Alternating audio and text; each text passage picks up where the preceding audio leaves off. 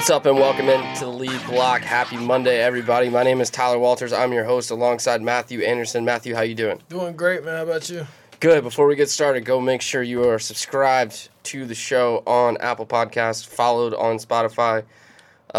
Rate, subscribe, review. Go follow the show on Twitter and Instagram at the lead_block. Matthew at Matt_the_chosen_one with the numeral 1. And myself at Tyler Walters CNR. And here we go, Matthew. We got all the college football playoff set up. We'll get into that today. And a bunch of bowl games coming out, or that have just come out that we were discussing as we were recording on Sunday. I know I said on Friday we wanted to do this. I guess ESPN's having their selection show at 7. So I don't know. I'm just dumb. So I just read the wrong thing. And I was like, oh, yeah, it'll be great. We do the show, watch ESPN show, and talk about it as each game pops up. Well, that plan just, plummeted because I read the wrong thing. And all the bowl games are already out, which is just as good. So we got a bunch of stuff to talk about today. And we're going to start not with the college football playoff, but with my guy, Lane Kiffin. We talked about it on Friday. To Ole Miss. Here we go. I am so pumped about this. Let me pull up this article my dad sent me. My dad loves, I don't know why, but the two of us are infatuated with Lane Kiffin.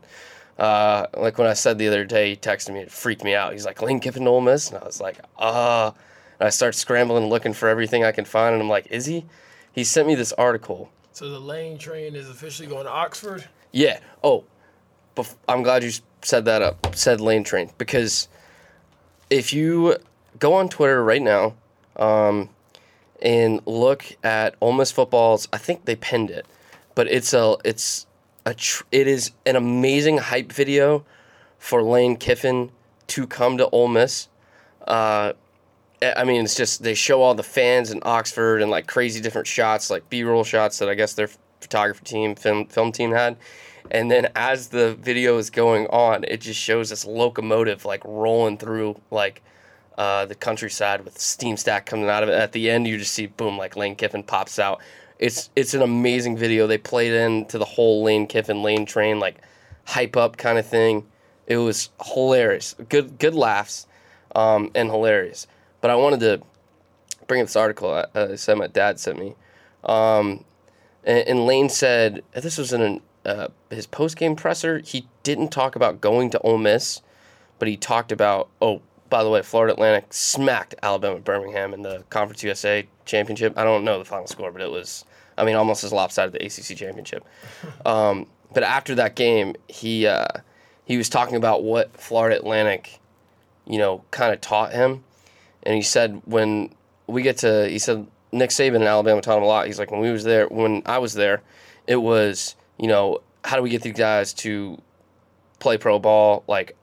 I was used to thinking all players were going to the NFL, and your job is to get players drafted as high as you can, and that's what I thought a head coach was.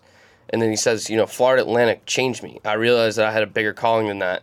My calling is to really help those kids develop and go through things in life, because at FAU, not most of those kids aren't going to play NFL football, and if they are, most of them, the 4 or 5 of them off of this team that may play on some team somewhere are not getting drafted. Yeah, late round, if at all, or undrafted free agents. Yeah, you're looking at your average high school kid who was good enough to get a scholarship in a D1 school, but it's not a Power 5 conference, and it's probably not going to carry him much further than college football. So you have to teach, instead of coaching to so much football, technique and making yourself a better football player.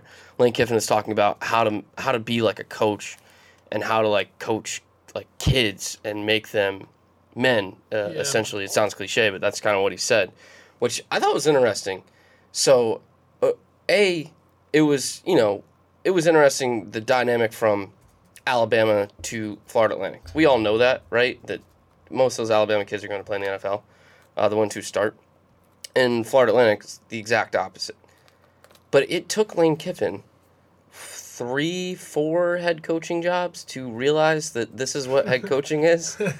So, God love him. I love the guy, but come on, dude. You got, if it took you this long, I really hope things work out at Ole Miss for him. It's going to be a lot of fun to watch. I don't think they'll be much better than they were this year, next year. But if Lane Kiffin wins 4 or 5 games with Ole Miss next year and gets a good recruiting class in, which I think, we were talking before the show, is he going to coach in his bowl game? I'm assuming he's probably going to go straight to Ole Miss and just start on recruiting. Yeah, that's what I think I saw here. He's already on the Ole Miss plane, so I'm pretty sure he's going to go ahead and do that. Yeah, and just, start recruiting and get a good class in, and then have an okay year. If he, you tread water this in 2020. Yeah. In 2021 and 2022, you got to look for Lane to make moves. I think he can do it. He's probably going to hire his new staff too as well. Yeah, you're absolutely right. And here, Lane has had success in the SEC West. He completely changed Alabama's offensive, mindset. Yeah, philosophy. When he got to Alabama, it was game manager quarterback. Throw it to Julio Jones or some other absurd receiver, and you have a Heisman Trophy winning running back. Mark Ingram and Derrick Henry, and then they also had Trent Richardson, who was really good, and just that kind of we're just going to run the football, and then occasionally when we have to, we'll throw it up to our big guys, the Greg McElroys and the John Parker Wilsons of the world. And Lane completely changed that at Alabama. And he got him scoring 50 points a game, which we weren't used to seeing Alabama do, and being able to win on the offensive side of the football just as easily as they had been in Nick Saban's era on the defensive side of the football. So we've seen him be able to change the landscape of how a university plays football, but we haven't seen him build a program, which is what we're going to see at Ole Miss, whether or not he can do it, because at Alabama, you're getting the recruits you want. So it's pretty easy to make that change at Alabama and just say, all right, well, next year we'll go recruit, Jalen Hurts and Tua and Henry Ruggs and all the guys that they have now, and they'll come to Alabama because we're Alabama. But if you're at Ole Miss, it's going to be pretty hard to recruit at Ole Miss when those same guys, that same player pool, are being recruited by Alabama and Auburn and LSU and Georgia and everywhere else in the SEC West.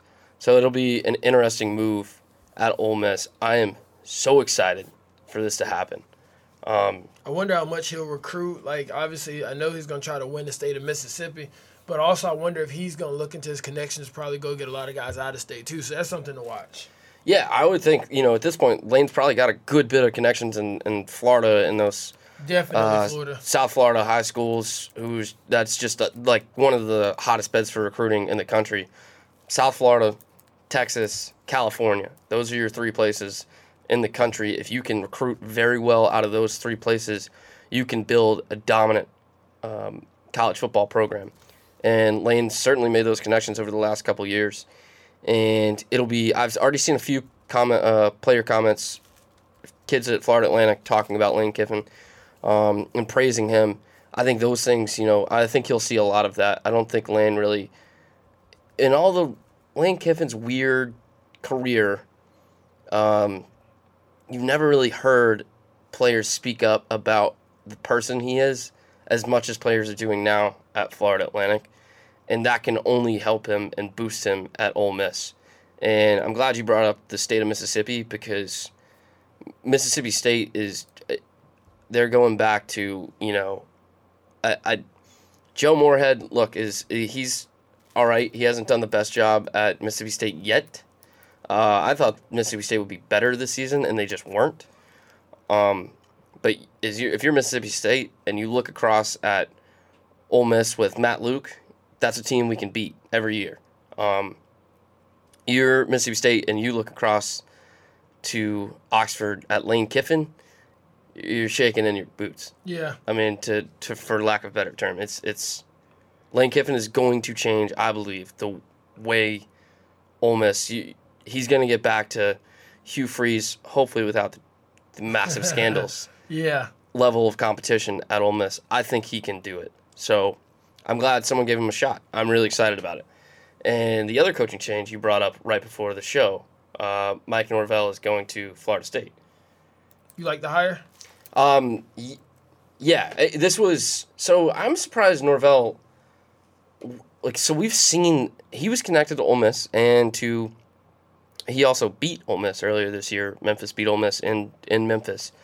in Arkansas job and, several other jobs around the country, Florida State firing your coach early in the season, being the first to say, all right, this isn't working, and they fired Willie Taggart super early. He was the first guy down this year. Certainly helped Florida State, I think. And I think in the future, if teams are going to look to fire coaches, I don't think they're going to wait until after the season or right after rivalry week like we saw last week where we saw a massive clearing of coaches. I think you're going to see schools start to creep up at game 8 and say, all right, this is a bust. Cut them. This isn't working. So Florida State was able to have a head start and build that relationship with Norvell and convince him, because you knew this was a guy who was going to get a lot of offers to go coach anywhere else. But now you've got 3-4 weeks on everyone else to convince them to come, coach at your school, which I thought was the most interesting thing about the Norvell Florida State hire. That one will be interesting to watch. I don't know enough about how Mike Norvell is going to build a program. I mean, this is his first big shot at Florida State to see if it's going to work. But it is a good hire. It's the flashiest hire that's going to be, one of the flashiest hires that's going to be made in the offseason. You got Lane at Ole Miss. That's probably going to be number one. It's flashy. And number two, everyone wants Mike Norvell right now, and Florida State got him. So congrats to them after a god-awful season. We're going to hop off of coaching changes real quick, and we'll hop into this. College football playoff got announced today. The final rankings. Number 1, LSU. Number 2, Ohio State. Number 3, Clemson. Number 4, Oklahoma. Do you think that they got the top 4 right? Yeah, after watching LSU I think, actually, I'll slow down here. Ohio State, watching them struggle against Wisconsin yesterday, the thing being down, what were they down, 17? 14 zip. 14 zip at one point. It had a lot of people kind of and they were just being outplayed, it seemed. Obviously, schematically, it was not to their advantage, but it seemed like they were being outplayed there. But after watching that, and then after watching LSU dominate the way they did Georgia, it was like, yeah, I think LSU might be the top 10, the top team in the country. And then when you look at LSU wins this year, obviously they beat Georgia, it's top 5 team. They beat Texas, they beat Alabama, Florida. It's just like they're definitely Auburn. It's like they've definitely had a good enough schedule to do so. Ohio State had a pretty good one too, beating teams like Penn State, Wisconsin twice. But yeah, I agree with it. Obviously, I love Jalen Hurts, so the fact that he's back in the playoff, I am so excited. I knew you were super excited about that. I saw when Oklahoma was going to get in. I knew you would be hyped about watching Jalen Hurts, so he's never missed a college football playoff. That is insane. And the fact that the school he transferred from is not in it just makes it all the more better. Yeah, I don't know. I don't think he holds any grudges against Alabama. And he's spoken highly of everyone at Alabama throughout the season. And he's definitely, you brought up many times over the season, he's got that Saban mentality in press conferences and any meeting with the press post game. He gives the most boring monotone interviews, which are no fun to watch from our perspective. Right. It doesn't give any flashiness to it. But for him, as a fan, if I was a fan of Oklahoma, that's what I want for my quarterback. Is just hey, we don't need to say anything dumb. Just be yourself and just say what you need to say to keep motivating yourself. And I mean, he is a mold of Nick Saban. Yeah. In Norman. I knew you'd be super excited about Oklahoma. Super pumped. So the matchups, we got Peach Bowl and Mercedes-Benz in Atlanta. Oklahoma and LSU. LSU playing the home team there, obviously the higher seed. That will be packed with LSU fans. And we'll get to the SEC Championship game in a minute. They just played there yesterday, or 2 days ago. Dominated. A familiar setting for LSU. Their crowd will be much larger, I would imagine, in Atlanta than Oklahoma's will. And I don't see any scenario where Oklahoma is even capable of making this a game. I don't know how you feel. You probably feel differently than I do about it. Yeah, go ahead, Bill. But I see LSU doing the same thing they did yesterday, except scoring 20 more points because Oklahoma's defense sucks that bad. And LSU's defense has proven the last couple weeks they've had complete performances where their defense has woken up here at the last part of the season where they need to wake up, and they have kept opponents, Georgia at 10, and what did A&M have, 3 something? Yeah. They've had great performances the last 2 weeks. That's December 28th at 4 p.m. But, yeah, that's going to be a great game. I want to get your thoughts on it. All right, so I've noticed throughout the year, because if they put up Jalen Hurts stats against Kyler Murray and Baker Mayfield, and he's actually favorable in a lot of the categories, but he has a tendency to put the ball on the ground. I noticed with like fumbles and also interceptions. I think he's at 6 fumbles now, something like that. And so that's a big red flag there. But luckily, Lincoln Riley will have however many days, what's the day, December, so tomorrow will be about 19 days to come up 3 with weeks. to come up with a plan because what they're going to be trying to do there is just match point to point. But it's like you can't have too many turnovers. And also, after watching yesterday's game, you better kind of stay away from Stingley, 24 cornerback for LSU. So that being said, he's going to have his day cut out for him to make sure that, to keep Oklahoma from scoring. Now, I feel like that's the only chance they're going to have. But like I said, don't throw it towards Stingley's side because he had 2 interceptions yesterday. And he's a lockdown quarterback, and he's only a freshman. Yeah, I think what we're going to see, I think Oklahoma's best case scenario in that game will be what happened in the Rose Bowl a couple years ago when they played Georgia, is a shootout when Oklahoma had Baker. And I don't see. I think LSU can get more stops in this game than Oklahoma, and than Georgia had in the Rose Bowl a few years ago. Excuse me, but yeah, I don't see any way Oklahoma's defense is not gonna hold LSU down. I don't think if Georgia's can't do it, if Auburn's surprised. I mean, Auburn's kept into the only like defense that's played them good all year was Auburn. Auburn only gave up 23 points. But yeah, if Oklahoma was in the SEC, their defense would rank near the bottom. Yeah. So, and that's kind of their brand. Great offense, terrible defense. And it's gotten better, no doubt. It's better this year than it has been the last 2 or 3 years.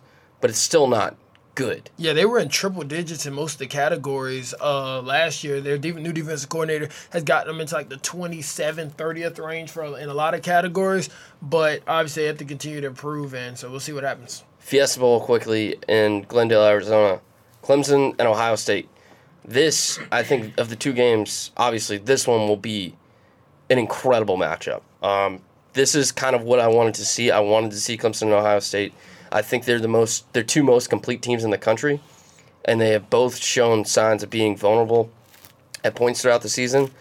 But if you look at Clemson, they were vulnerable the first 6 games, and since then they've been unstoppable. And if you look at Ohio State, the first 8 games, they were unstoppable. And the last few, which I'll talk about when we get to the Big Ten championship game, they've looked okay. Like, good, but not what they were, not the team we saw the first 8 games when they were playing the Indianas and Purdue's of the world. Definitely. Obviously. But this will be Clemson's first football game of the year. And actually, I mean, you can count Texas A&M, but it's going to be their first real matchup of the year. So this is going to be just incredible, I think, on both sides of the football. You got Chase Young. You got Clemson's front 7, which is probably the best in the nation. Maybe Georgia's is better, but I don't think anyone else is as good as Clemson's front 7. Trevor Lawrence, Justin Fields, J.K. Dobbins, Travis Etienne.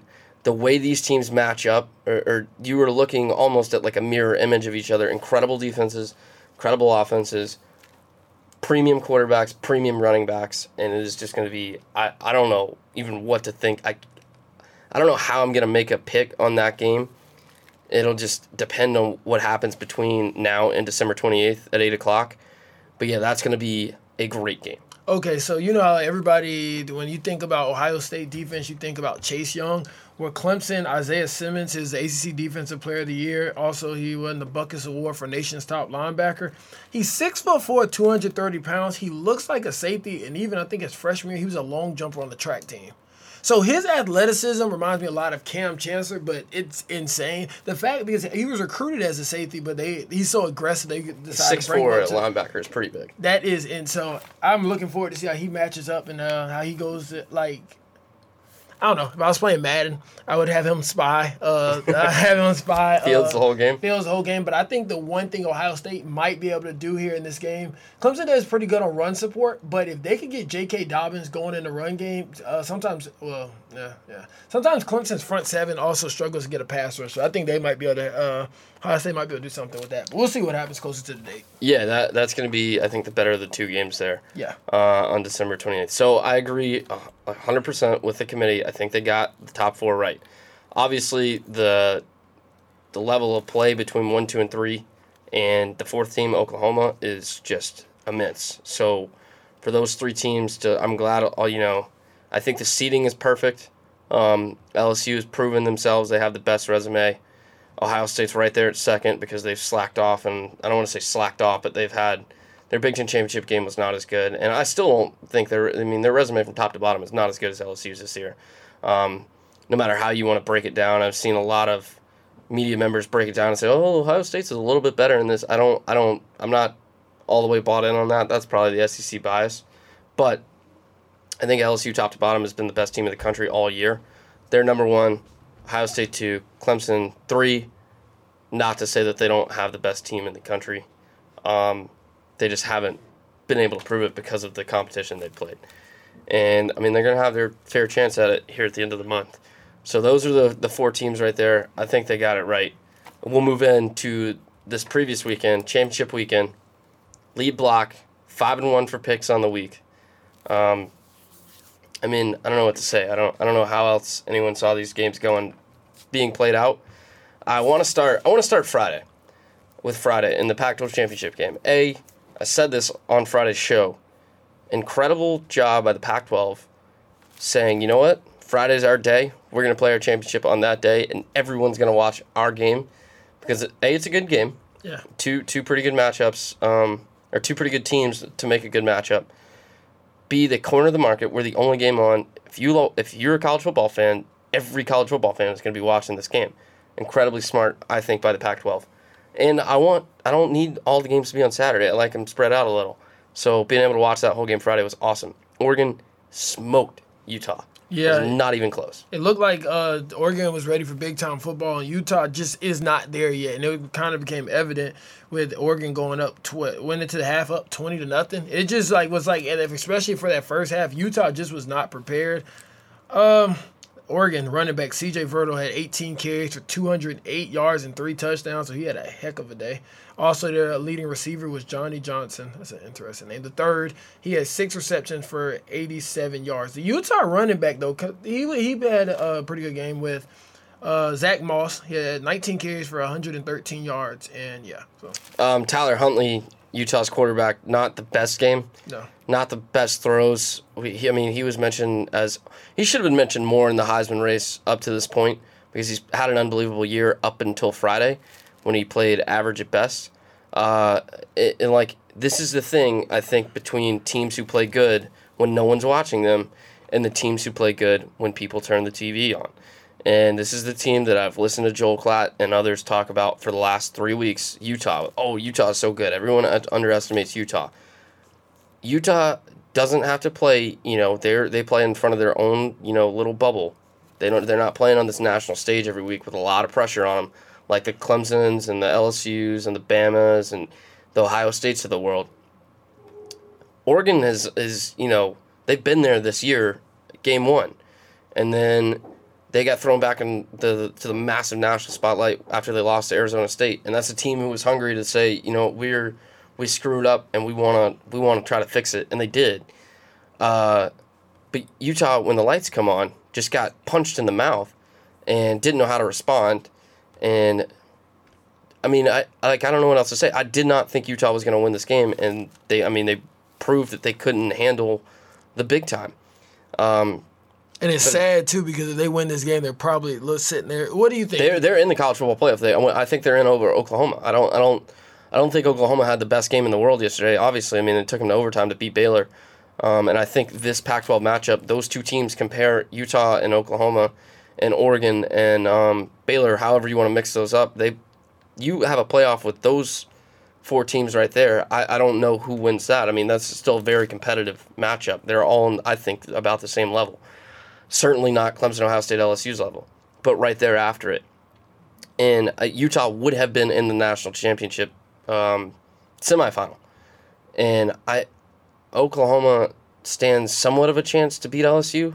Utah, absolute zero. Yeah, no, they're just not ready for that. That's what I don't want to see. And I'm glad. Thank you to Oregon, whose jerseys were horrendous Friday. They were terrible. For exposing. Yeah, thank you to Oregon for exposing Utah, because I'm tired of hearing about how good they are. Because every year we hear, this one team from the Pac-12 is really good and they've done a lot of stuff. And what happens when the light comes on? Washington, who's been to the college football playoff, and some others over the last few years, they get rocked. That is not the same level of like if you don't go through the season and play amazing teams throughout the season, unless you're Clemson, you are not ready for the big time, and Utah just wasn't. Yeah. I do think Kyle Whittingham, I think Brendan and I were talking about this on Friday night when we were watching the game. Utah's head coach, he's been there for, I don't know, ages now. I don't know how he has, I think since Urban left, maybe. I don't know how he's still there. He's had success over the years.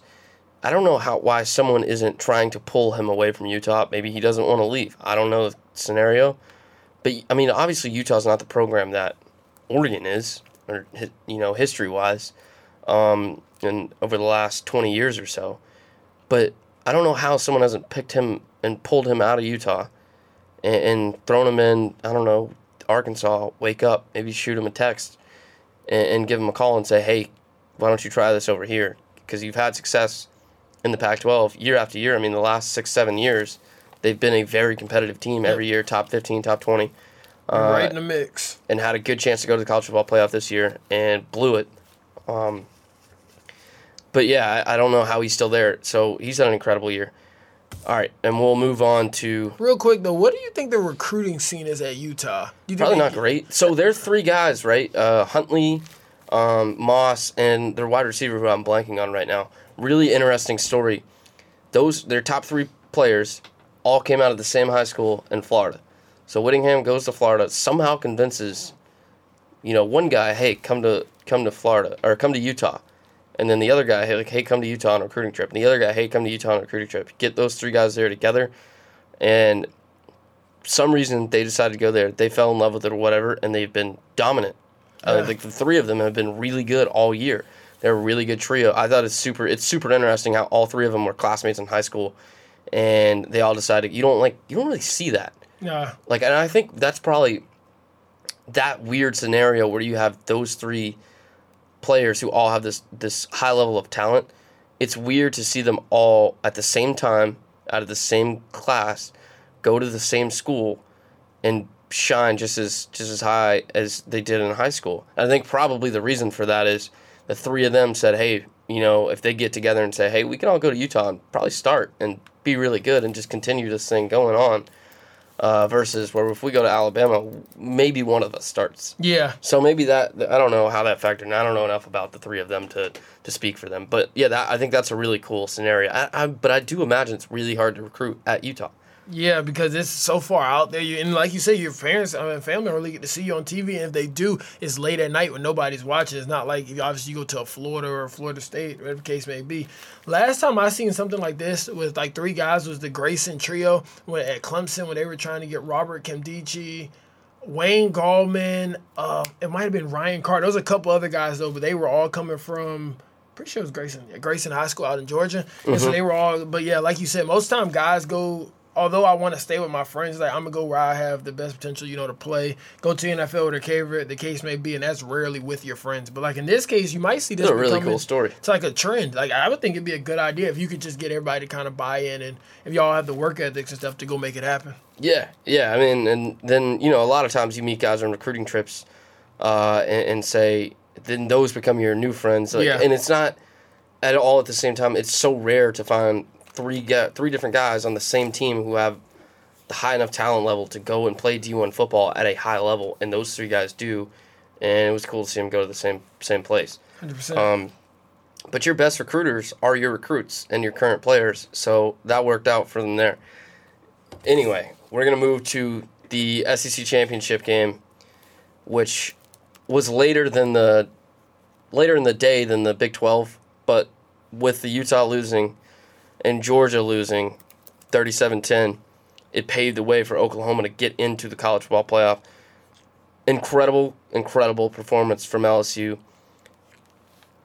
I want to start with, I think it was the first quarter. Joe Burrow throws, I'm assuming you remember this, throws a pass that gets batted down at the line, catches it, and takes off Have you ever seen that work, ever? I've No. seen guys catch balls. I've never seen it work. Yeah, never see it work. And for the fact for him to know to go take off running, a lot of times you see guys try to throw it and then they get a penalty and stuff for it. But it just lets you know how dialed in this guy is. Like, he knows, like, the rules and whatever the case may be. And also, I think he showed this game he can run a little bit better than most people are thinking. Yeah, I mean, if you watch that play, I've watched it like 50 times. You watch him, he kind of looks before he catches that ball and looks to his left and sees a clear lane to run. He's got one or two of Georgia's pass rushers behind him already, so they're out of the play. Catches his football and just takes off. Gets 16 yards. So not only does he gets a 16-yard reception and a 16-yard pass, so he gets 32 total yards for a play he only went 16 yards on. Incredible, like football smarts and like Football IQ. Yeah, and ability to play the game from Burrow. If you haven't seen that play, just go look it up. Just Joe Burrow self pass. I don't know. It was like, but we saw that never works. Brett Favre caught his first pass in the NFL, but he took a loss on that. Ryan Helinski, quarterback of South Carolina at the Missouri game, caught a pass and realized he shouldn't have caught it and just tossed it down and ended up being a fumble 6 for Mizzou. Which was a disastrous way to start that football game and was just the beginning of their problems that day. But, yeah, like, you never see this work, and I thought it was, like, just awesome to see, I don't know, like, something weird and fluky happen in a major college football game with this kind of a guy. Like, this is something that would only work for Joe Burrow. Yeah. And it was really cool. Burrow on the day, 28 for 38, 349 yards, 4 TDs.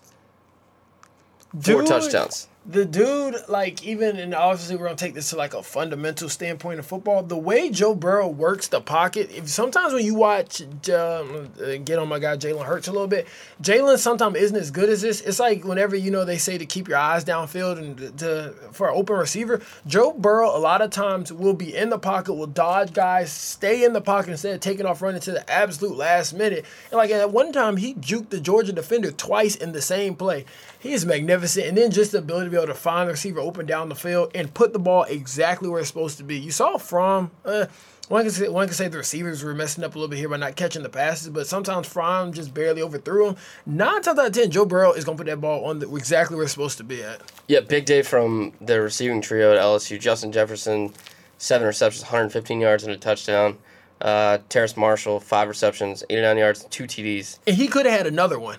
Yeah. He could have had another one that he dropped, and he knew it right away. And did you see Joe Burrow like, hey, man, you're good. I'm like, this is what championship teams do, and you can see it right away. And Jamar Chase, 3 receptions, 41 yards. One of those was an incredible catch, touchdown. I don't remember. I want to say it was Justin Jefferson. I don't remember the exact player. But in the second half, juked 4 different Georgia defenders with one move, and then juked 2 more with another move. Yeah. And almost got another guy, but there was at that time he had like 8 guys around him, Georgia guys around him. Incredible athlete, and they have killed it all. Like, you could give the what's the trophy? The Biletnikoff to all 3 of those guys. Like, yeah. You really could. You can make it an LSU team award. When you talk about recruiting, to go out and find these guys, and these guys are like, well, I guess one could say they had Odell and Jarvis too, but these guys recruited very well, and go to get the guys that come in and make an impact like this, and then just light it up. Yeah, and I think Jamar Chase is a sophomore, right? Yeah, I'm not sure about Jefferson or Marshall, but yeah, in just an incredible day from the 3 of them. He's a sophomore. Not much out of Clyde Edwards-Helaire yesterday, but they didn't need him. We'll flip to Fromm real quick. 20 for 42, 225, 1 touchdown, and 2 picks.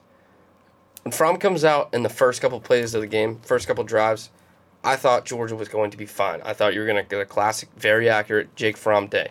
There were 2 passes very early on that Jake Fromm put right on the money, and his receivers could not stay in bounds on, and that ended 2 different drives. But you're looking at that, and you're going, all right, well, Fromm looks good. Like, those were 2 really good throws. And they were placed where only his guy could get them. His guy, unfortunately, couldn't keep his feet in. And then... First play of the game, even. The guy didn't even just drop the ball. And it's like, okay, like, y'all have got to make these completions in order to win this big kind of game. Yeah. And then you see, like, as you progress, and LSU scored 2 touchdowns. I think they're up, 14-zip now? 10-zip, something like this. And Fromm misses just a wide-open receiver on the right-hand side of a play where he could have got an easy 16 yards plus the yards after catch. I mean, I don't remember which receiver it was. I probably had, 40 yards of field in front of him. And it was, that might have been Blaylock. It was Blaylock. And who got injured in the game. You miss, so much. He just missed an easy throw. And Jake Fromm has been doing that for a good portion of the season, which is contrary to what we've seen the rest of his career. He's been very accurate. If you go back and listen to the first few shows of the season, you hear us talk about how accurate Fromm was every week. 24 for 28, 25 for 30. That's Jake Fromm to a T. What we've seen from Jake Fromm in a lot of the second half of the season has been god-awful. One thing to think, it's hurt Georgia. One thing to think about: Cager was out, Blaylock went out in the game. I think it was the second quarter, and then George Pickens was out for the whole first half. And I think at that point it kind of hit. If it ever did hit Pickens about how your actions have consequences, now they were without three of their receivers, and his wasn't because of injury; it was just because you got in a fight last week At Georgia Tech. Yeah, and then so now he gets in the second half, and he did play well for whenever he was in, but I think it was a little bit too late. But I was like, he could have had an impact if he had been. I'm not gonna say he would have won the game, but he definitely could have had an impact if he would have been playing the full game. I mean, who knows? Those first couple drives from and those kind of balls that guys couldn't catch, or the little confidence builders in the first drives where Georgia took deep shots and trusted their quarterback to make good throws because he can do that. It hurts the confidence level when you constantly miss those, and they missed two of them back-to-back drives and a drop ball here and there, and that's all. That might be all it takes for Fromm to kind of get a little discouraged and get a little anxious, and try to force it too much. And they absolutely could have used an extra receiver in the first half, not only because of injuries, but to add another weapon onto the field because LSU's defense looked phenomenal in the first half. Stingley, 2 interceptions. That, as a true freshman, that's a lockdown corner on one side. So, let's see, Oklahoma plays him. He'll probably actually be lined up on CeeDee Lamb, so that'll be a matchup to look at. Also, the rushing game. Georgia did not have their best the game rushing. DeAndre Swift, I could tell he's injured because he didn't even carry the ball that much. He had 2 carries, 13 yards. 35, Brian Heron. Brian was the leading rushing guy with 8 carries for 24 yards. So and James Cook, who I'm pretty sure is Dalvin Cook's younger brother. I'm 99% sure he is. Had 5 carries for 23 yards. Yeah, you didn't get much out of any of those guys yesterday. And, I mean, that's LSU's front seven playing very well. And then, you play good for the first couple drives, and their offense scores so fast, and now Georgia's got to throw the football. I mean, Jake Fromm threw the ball 42 times yesterday, and we don't normally see Fromm throw for more than 30 times in a game, tops. Yeah. If you go look at a lot of Fromm stat lines from this year, I mean, he's throwing the ball maybe 20, 25 times. For Jake Fromm to be throwing the ball 42 times in a game, your defense is not helping you. And Georgia's D was banged up, yesterday too. And they had multiple injuries throughout this game. I think CBS threw up an injury highlight in the third quarter that showed they had 8 guys go out in that game yesterday, and it was ridiculous just the number of injuries that they had and suffered. And who knows what those guys will do if they, are on the field. But I still think LSU would have found a way to win. I didn't see a scenario where Georgia was going to win this game at all. And LSU came out and played their best football. And Blaylock, turns out, the freshman wide receiver, he ended up tearing his ACL in that game, so he won't even play in the bowl game. Yeah, that's going to suck for Georgia. All right, quickly we'll go Big Ten Championship. And Ohio State 34, Wisconsin 21. We talked about it a little bit, or you alluded to it, that Ohio State's slow start. I think what helped, they couldn't get anything going, and they ran a fake punt right around the halftime. Huge pass. Yeah, big play. How many yards did they get on that play? 20, 25? I don't know. 21 yards. 21 yards. So, big play to pick up momentum. And then Wisconsin, typical Wisconsin, this game sums up every Wisconsin football season. Come out really strong, right? You look dominant. Quarterbacks hyped up. It was just great to see at first. And then, second half, you blow it. And when it matters most, you just drop the ball and you can't do anything. They scored a point in the second half. Yeah, I was about to say, it's 7 in the first quarter, 14 in the second quarter, nothing. Meanwhile, Ohio State, whenever got that third and fourth quarter, they put up 17 and 10 to take the win. The final score of 34-21. Justin Fields went 19 for 31 for 299 yards and 3 touchdowns. J.K. Dobbins had another huge day on the ground with 33 carries, which is almost 40. That's crazy, for 172 yards and a touchdown. Yeah, just a great game for Ohio job. State. Wisconsin just blew it. Ohio State also, I would have appreciated if they would have covered.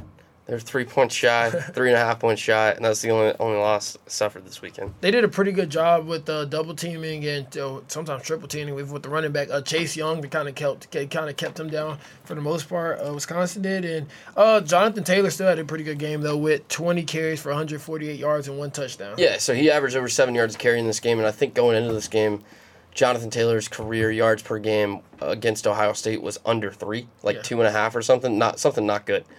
And, Wisconsin had a great day on the ground in the first half. And they just couldn't get it going. But I think the bigger thing to look at this game is not so much the dog in Wisconsin, but this game, and looking back at the Penn State game, shows you that Ohio State is a very beatable team.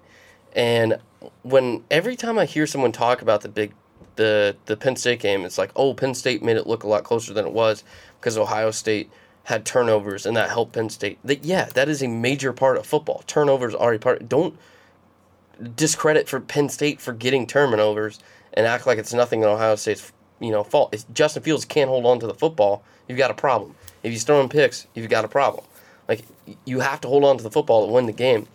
And Ohio State has shown that they are vulnerable, which in the first 8-9 weeks they did not. They looked unstoppable, like I said earlier in the show, and they've had these 2 games now where they look like they're a team that can be beat. And I lean on the Clemson side of that semifinal right now. But luckily, Ohio State has 2-3 weeks to figure it out before they have to play Clemson. Anything else on that game from you, Matthew? Nah, that's it. All right, we'll move on to the Big 12 championship game real quickly. Best championship game of the weekend. Overtime game between Baylor and Oklahoma. Baylor, you were just I don't know what happened. So Charlie Brewer, their starting quarterback, goes out. He did not look good either. It seemed like obviously he's built for the moment. He's a starting quarterback of the team, but he went 3 for 6 for 15 yards. It just seemed like this game was a little bit too much for him. Yeah, and he goes out with injury. Yeah. In the first quarter. The referee took him out. Yes, that was weird. Yeah, let's talk about that. Yeah, so he goes on to the field, gets injured, comes off. The last play of the drive, he gets injured or looks to be injured. Comes off, tells coach he's good, sends him back out there on the next drive, and then after the first play, the referee looks at him and is like, "No, dude, like, you ain't good. Like, you need to go get checked out." And the referee takes him out of the game, which was weird. I don't know what happened there. I guess Baylor's med staff said, "Coach, he's fine," and he said, "Coach, I'm fine," and the ref was like, "No, you ain't fine." Son. Yeah. So that's football safety for you. Yeah, and I don't 5-10 years ago, we probably don't see that. The referee saying, "Put your hat on. We got to play a game to play." So then Gary Bohannon comes out. I think he's a freshman quarterback, a completely different guy. Like 3 inches and 40 pounds heavier than Charlie. He looks like a linebacker, like playing quarterback. He's massive. Terrible. Yeah, he gave him a spark for a minute there, but overall he ain't played too well. 4 for 15, as a matter of fact. Terrible quarterback. Like, Oklahoma's defense played well. He had 2 big receptions passes when he came in the first half that were just Oklahoma had covered. He threw absolute ducks. Prayers. Yeah. Threw absolute ducks, and his receivers just made plays to keep him in it. There was one touchdown they had that was pretty big, like 30, 40 yards. His receiver made an incredible play to go get it, but Oklahoma had it covered. The ball was thrown so poorly that you can't cover a ball thrown that poorly. He finished the day 4 for 15. Yeah. 4 for 15 with 56 yards. Baylor's quarterbacks, and then he went out, and their third string, Zeno, came in at the end of the game, and he had 2 bombs that gave him 159 yards. I cannot imagine. It's like the fourth quarter of this game, and you bring in, he's a freshman. You Yes. bring him in the game. He throws like a 40-yard pass. Then obviously, the receiver caught the ball like 30 yards, but then throws another one. It's just like, what is going on here? So 159 yards on 2 catches. So he went 2 for 6 for 159 yards. The backup went 3 for 6 for 15 yards, and the starter went 4 for 15 for 56 yards. And, so we got, all right, so 3 different QBs right there. Charlie Brewer, Gary Bohannon, and Jacob Seno combined to go 9 for 27 with 230 yards and 2 touchdowns. Just hit like 33% completion percentage on the day. You cannot win a football game doing that. And if Baylor had any kind of quarterback playing that game, they probably win. Yeah, exactly. And their best receiver, 5, Denzel Mims, did nothing. They kept trying to get him the ball, but I don't know who Oklahoma had on him, but he did absolutely nothing. Side note, really quick, first I'm talking about Oklahoma. This was one of the most hard-hitting Big 12 game I've watched. Guys were out there getting hit. It was a defensive game. I was like, oh my God, this is like watching, I'm not going to say like watching the SEC, but as far as the big hits and the collisions that were going on, it was like, this is it was nice big boy football for sure. And some Baylor just hung in there on prayers, and if they had good quarterback play, they would have won this game because their defense played good enough to keep them in it. And credit to Oklahoma's defense; they played very well too. Baylor has a defensive end that won player. It might have been James Lynch. He had 2 sacks. He think it would be a Big 12 Defensive Player of the Year. But personally, I like Kenneth Murray Jr. as well. Who went out for a little bit in that game. Yeah, that was scary. So I saw somebody say on Twitter, say, I will give my left leg for Kenneth Murray. I saw you retweet that, yeah. I love it. Yeah, he's had a very good year. But Oklahoma their defense really kept him in it because Hurts didn't look great. Nah. And their offense, Hurts was 17-24, pretty accurate, 287 yards and a touchdown. Turnovers though were big. Yeah, 23 carries, which is a lot for a quarterback, and only 38 yards, and had 3-4 turnovers. Every time I looked up, Baylor was picking the ball off or picking up one off the dirt or something, and that is you were gonna get smacked against LSU if you put the ball on the turf. Yeah. It's similar to what I was saying about Fields and Ohio State. You put the ball on the turf or you throw a pick against Clemson, you're done. Yeah. They don't make mistakes.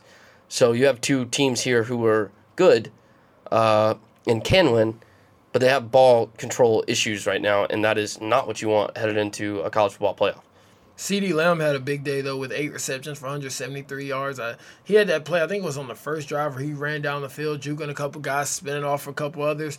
But, yeah, so big day for CeeDee Lamb. He will probably be lined up against – I got to figure out this guy's name. The Ellis Stingley, I can't think of his first name, but Stingley from LSU. Pretty sure he'll be lined up against him. Be a freshman versus a senior. CeeDee Lamb probably will go pretty high in the draft, so it'll be a great matchup to see. And if I'm guessing, they'll probably put Grant Delpit and kind of move him towards that side to help out. Yeah. Who came back from injury? He was injured for a little bit in this season. He was back in full 100%, ready to go against Georgia this week. He reminds me like a Derwin James type situation. He's supposed to be one of the probably top 15 players taken in the draft next year. We got the infamous LSU number 7 on Grant Delpit. Yeah. All right, ACC championship. I don't really have much to say other than Virginia is terrible, and Clemson showed everyone that Virginia was terrible, and that Clemson's far more dominant than anyone else in that conference. The ACC has got to do a better job to put some kind of emphasis on football for some. You need Florida State. The ACC needs Florida State so bad to be good. When Louisville was good the other year, it was a nice surprise for them, but they got to have Florida State be good for this conference to have any kind of respect. When you have a 29.5 point spread for your conference championship game, you got a problem. You got issues. Credit to Clemson for being as good as they are, and they showed it for sure. 62-17 over Virginia was never. It was close in the first quarter, I guess, but after that, Clemson just pressed on the gas and never let off. You had Trevor Lawrence. It was 16 for 22 for 302 yards and 4 touchdowns. Etienne had another 100-yard carry, 14 for 114 yards and 1 touchdown. T. Higgins. Etienne, I want to stop there. Etienne is not getting enough credit in the Heisman race. I think when you look at Clemson, people want to look at Trevor Lawrence. He had a bad first 5-6 games, right? And I want to say, he had more interceptions in his first 4 games this year than he did all of 2018. But Etienne has been so consistent all year and has put up great numbers. him and J.K. Dobbins are on that same level. That's why I said earlier when we were talking about that matchup. They're going to be fun to watch go at each other. Yeah. Etienne should be getting a lot more Heisman credit than he is getting. Yeah, it's just kind of been overshadowed, like you said, by kind of like the Trevor Lawrence. Just that name. Just the Trevor Lawrence name. And he's a quarterback. And then even like the receivers, because you had T. Higgins, who had 9 receptions for 182 yards and 3 touchdowns. Did you see that one catch he had where, like, T. Higgins, like 6'4", 6'5", and so the ball was almost put on the outside of the white boundary, and he was able to, like, secure it and get it in bounds. So big catch by him. Also, Justin Ross had 3 receptions for 94 yards and 1 touchdown. Want to give Brent Venables credit right here. He realized that this was going to be one of their better defensive lines this year because of so much inexperience. So he moved the defense line to a 3-3-5 during this offseason, and that's really given Isaiah Simmons the ability to be able to kind of spy around what was going on there. And yeah, so big game for the Tigers, and they'll keep this thing moving. They generally play better in big games, so yeah, it'll be great to see them against Ohio State. Before we move on to talk about a couple of these bowl games quickly, shout out to the ACC or AAC championship, Cincinnati and Memphis. An incredible game. Memphis ends up winning by 5 points. Cincinnati +9, by the way, covered. Yeah, and Cincinnati was up a lot early on in this game, but they had 5 drop passes in like the first quarter, and you can't win with drop balls. And it's the same thing we kind of saw with Georgia. That hurts a quarterback with confidence things. And credit to Cincinnati's quarterback, who was great. Can't think of his name off the top of my head, but played a great game yesterday. Luke Fickell's got a pretty good team this year. I want to see, we talked the other day, I don't know why he's not getting enough hype around him to be hired. If I'm Arkansas, I'll look at hiring him. I saw a report earlier today that they're thinking about promoting their interim coach to full-time, which would be a disaster. Why would you fire Chad Morris for one of his assistants and keep the same? Don't do that. That's so stupid. You just paid a $10 million buyout for nothing. Because then most likely they'll probably keep the same staff and stuff like that, unless they just feel like Chad was. One thing, you saw a lot of Arkansas players saying Chad got what he deserved, and I always thought guys had mad love for Chad Morris. Yeah, I did see it. That was weird. Yeah, it was like he gets what he deserves and stuff. A lot of guys who had transferred out of the programs, I was like, that's interesting. Also, maybe something to keep an eye on. Quarterback of Cincinnati, Desmond Ritter. Is that his name? Desmond Ryder? Yes. Anyway, yeah, that's his name, by the way. Yeah, he was phenomenal yesterday, and I just wanted to mention that real quick. Great game in Memphis. An incredible conference all year. Cincinnati, Memphis, SMU. Really good games this year out of the American Athletic Conference. And then we'll look quickly at the New Year's Six bowl games. So all the bowl games just came out today. Got some pretty good matchups. We got Georgia and Baylor in the Sugar Bowl. I don't like that Georgia's ranked 5th. I hate that. They got smoked by the number 1 team. You don't get credit for getting torched. Yeah. And Baylor, but I guess the argument is who you're going to put above them. I would have put Oregon above them. Wisconsin and Oregon in the Rose Bowl, that's a good matchup too. I like that matchup a lot.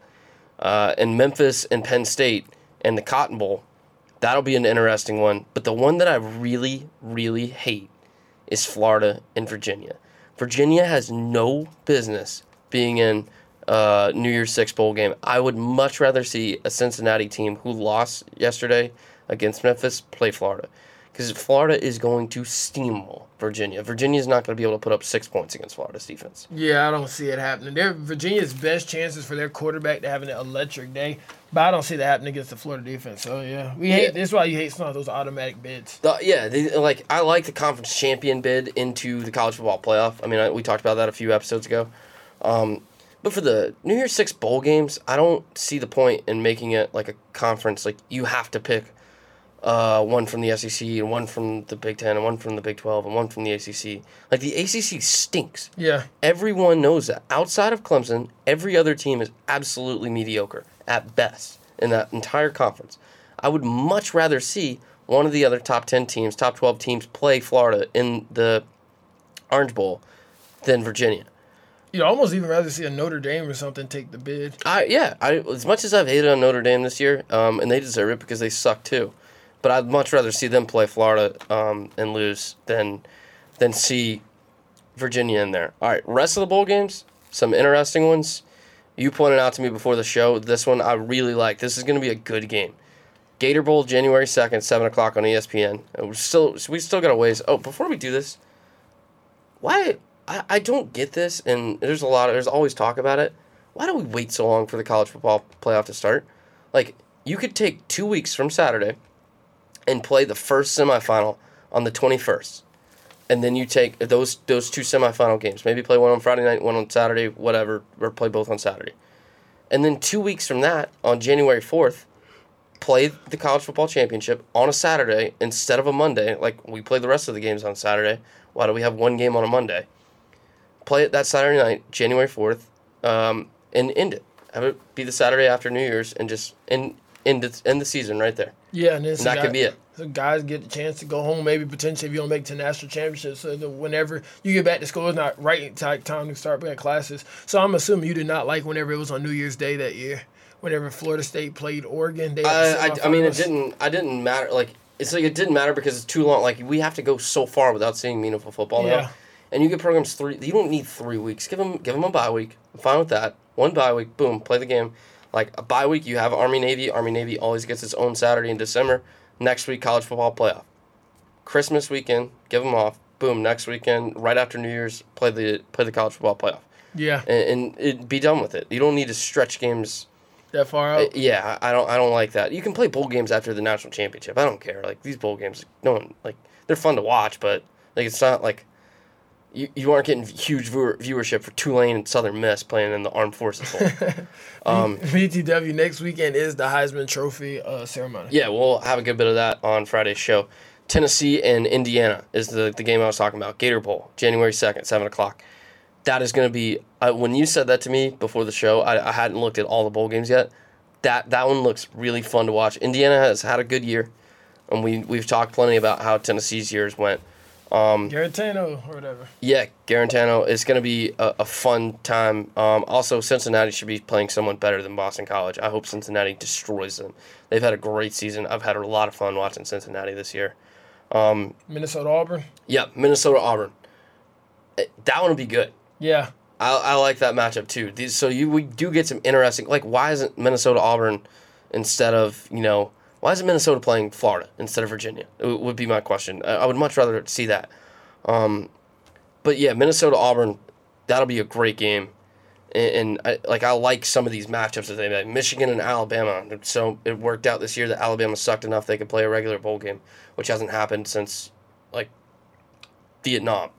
So, like, Michigan and Bama on New Year's Day, that's a great game. Two classic, like, programs. But Jim Harbaugh is about to get just destroyed.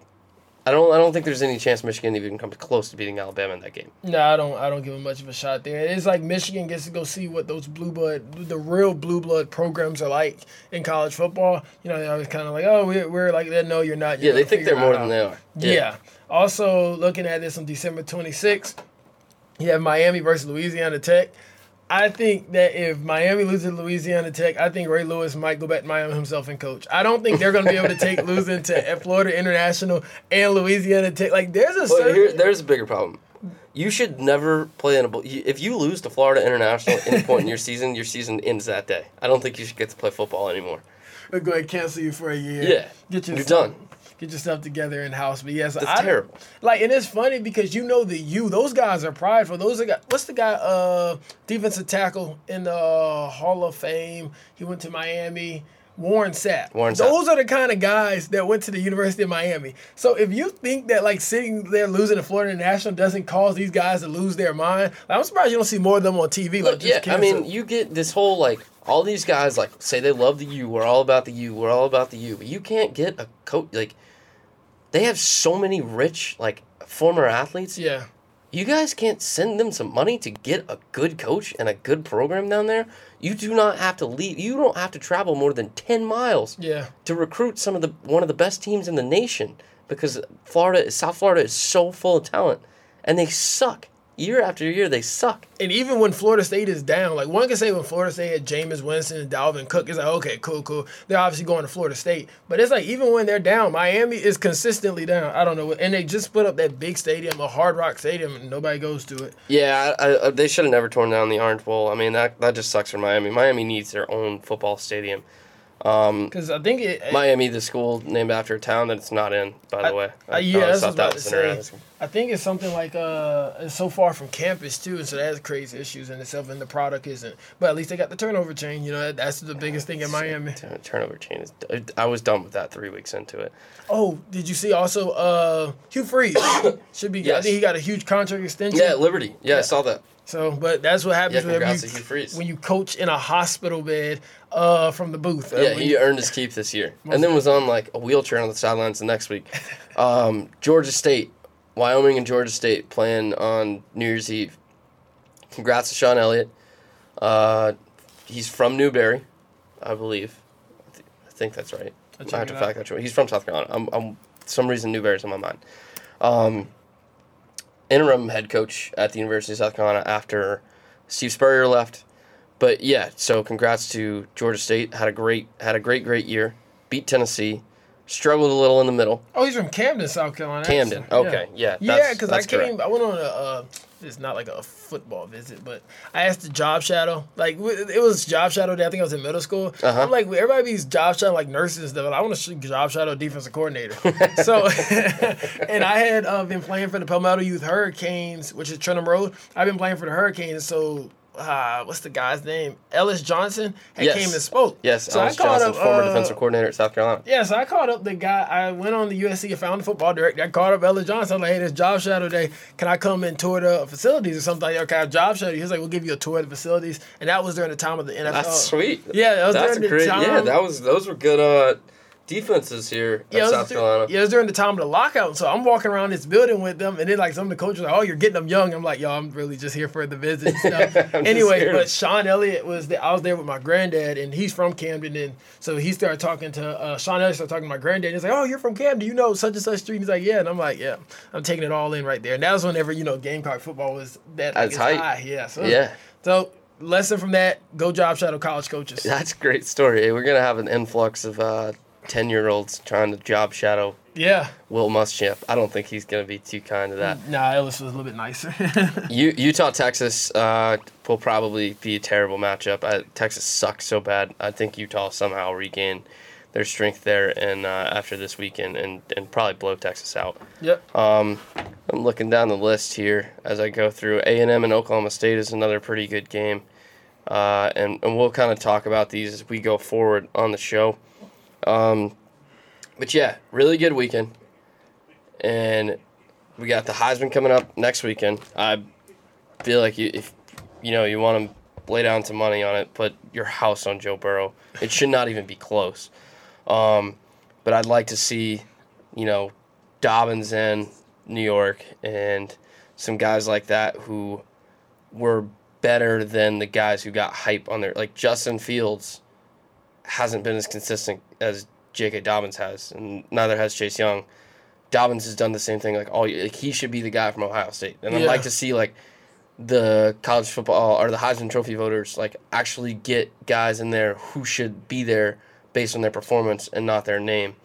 And Dobbins does get a good bit of credit, but when you have Justin Fields standing in the same backfield, and Chase Young on the opposite side of the football being as dominant as he was for a good bit of the season, it's difficult to elevate yourself above that when you're just a running back. Yeah, but we'll break it all down on Friday's show. But I want to see him because he played better than the two of them.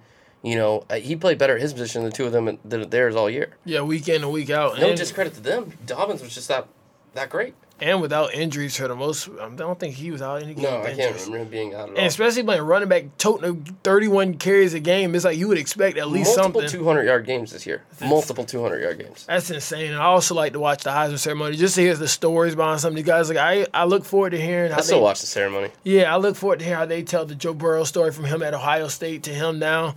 And just how that works. So they'll hammer that into the ground. Oh my God, I just want to see how they get together, do this package. From the journalism aspect, they get together and make these videos and make it look good.